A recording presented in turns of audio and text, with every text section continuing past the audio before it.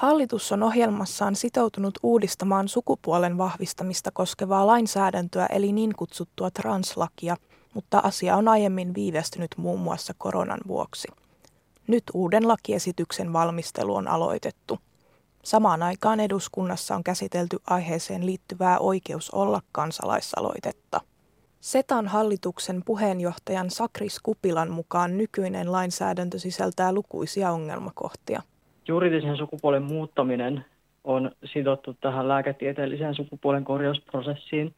Eli tällä hetkellä, jotta voi muuttaa juridista sukupuolta, niin pitää olla yli 18 vuotta, pitää olla käytännössä psykiatrinen diagnoosi ja useita lääkärilausuntoja. Sitten pitää olla steriloitu tai muusta syystä lisääntymiskyvytön. Näistä kaikki on ongelmallisia kohtia.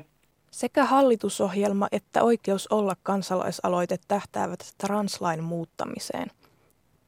Kansalaisaloitteen työryhmän jäsen ja Trans ry:n puheenjohtaja Valo Vesikauris kertoo, että hallituksen ja kansalaisaloitteen tavoitteissa on kuitenkin eroja.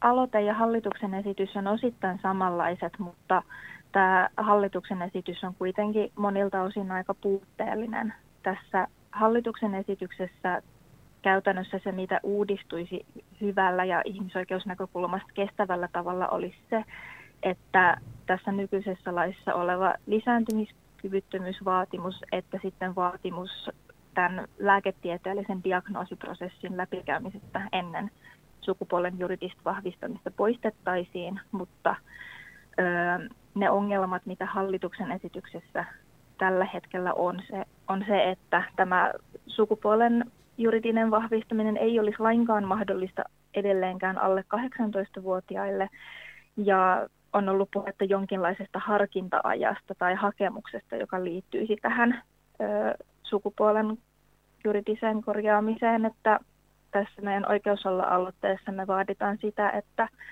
myöskin alaikäisillä olisi mahdollisuus korjata tämä passi sukupuolensa 15-vuotiaasta eteenpäin omalla ilmoituksella ja sitä nuoremmilta sitten taas huoltajan suostumuksella.